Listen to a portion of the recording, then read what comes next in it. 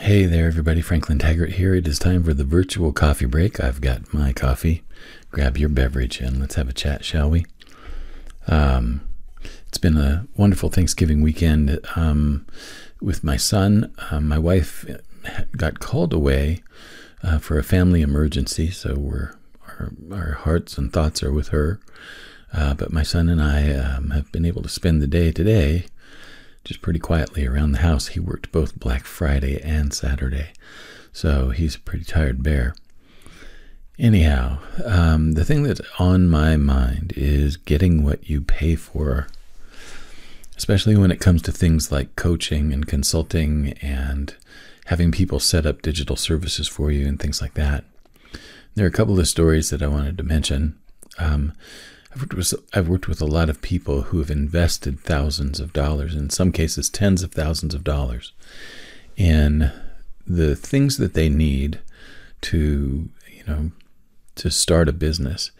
In one case, I had a person who wanted to sell an online course, and the online course was fairly easy for this person to create. They already had the framework, they already had the presentation, all of that was already in place. So the course itself wasn't that difficult. They did have to pay for the course, hosting platform and the website that it was hosted on and all of that. They had to pay for the web design. They had to pay for all of the different, infrastructure costs that it took to have that course online and hosted and ready to sell. And the person also was willing to invest quite a significant amount in coaching around marketing and things like that. The sad thing is that after all of this investment, the person still hasn't sold any of the course. And the big reason for that is that they are very intimidated by, first of all, by just being a business person. They're intimidated by marketing. They're intimidated by selling. And they have a real high level of self-consciousness and imposter syndrome that are going on kind of simultaneously. And so one of the things that's been very interesting is that instead of being willing to go out and sell the course themselves, they're willing to just set it all aside after all of this, in this case, probably close to $30,000 of investment over time and a couple of years of development are being set aside simply because this person doesn't like selling and they don't feel confident in their relationships with other people. And so one of the things that we've had to work on in that situation is gaining the courage to tell people about what you're offering. And I think all too often one of the things that we confuse and that we misunderstand is that we're selling ourselves. That we're selling ourselves in this process. And quite honestly, that's not what is for sale. In this case, the course is a very, very powerful and impactful program, and it could have lifelong impact on the people that take it. And yet, the thing that is holding it back from being available and taken into the public is the person's sensitivity about, maybe it's rejection, maybe it is failure, maybe it's that they're worried that it's not good enough. All of those things are at play right now. And that's one of the things that I wanted to mention is you can throw a lot of money, and I've had this happen with several clients. They've paid thousands of dollars for funnel building, services and website building services and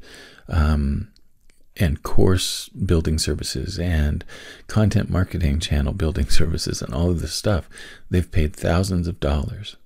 And when it came right down to it, the success that they wanted hinged on one thing, and that is their willingness to tell people about what they've done, to tell people about what they've offered, And when they do that, and when they get out there and they find that there are a lot more no's than yeses, well, they start to think that they've had a pipe dream or a bad idea. And that's not the case at all. One of the big things that's really important, I think, for people to understand is that even if you have an amazing product, program, or service, it may be that it's only for a very small fraction of people. And so as a result of that, unless your marketing is really lock solid and you're getting in front of those people, every day, there's going to be a whole lot of throwing your bait out there and not getting any bites at all. The one thing that I'm going to encourage people with is that marketing and selling are learnable skills. And most of the time, it's not actually even a skill problem that's going on. It's a will problem. And that will, that ego protection of, I will not do that, sometimes keeps people from the one thing that would make their idea a successful idea. You can throw money at it all day long, but unless you're willing to get out there and talk about it to people, I don't think it's got a shot. Now, the talking doesn't necessarily have to be you on stage. The talking doesn't necessarily have to be you doing radio interviews. The communication that needs to happen is that you just need to have a way to communicate with the people who need what you're selling.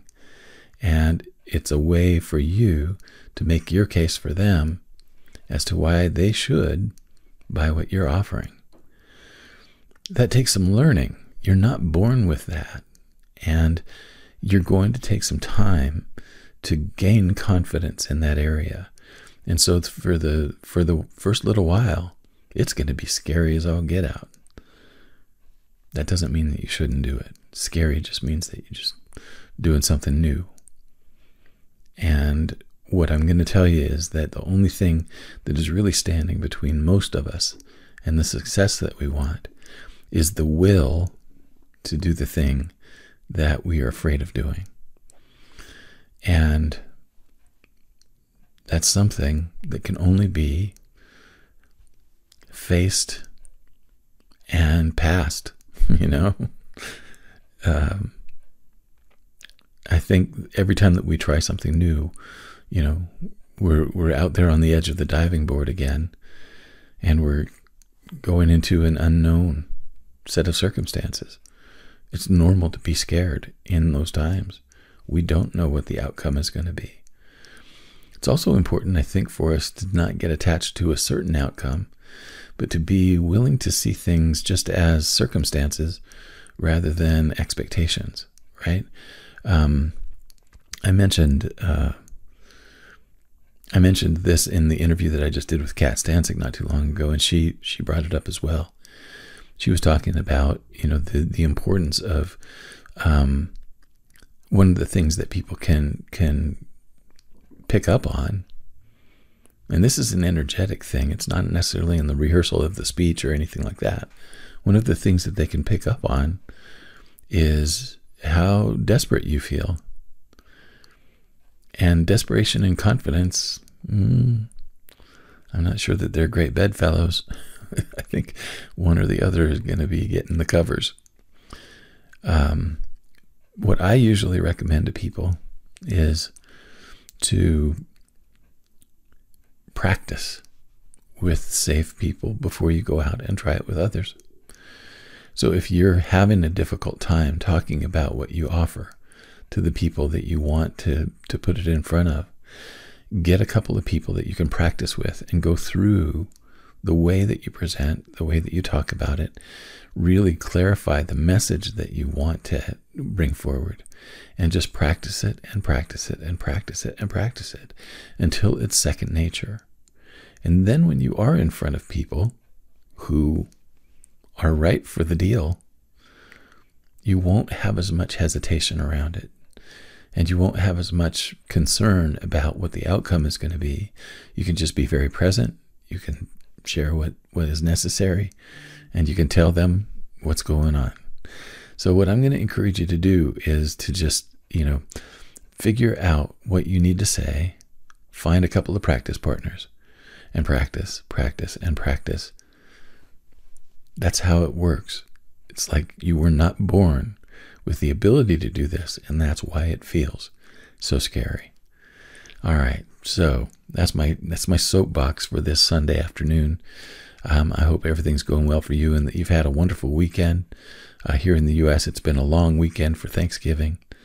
And I am grateful for this audience here, and I'm grateful for this opportunity to just share what's on my mind. I thank you, as always, for your time and your attention, and I'll be back again tomorrow. So long.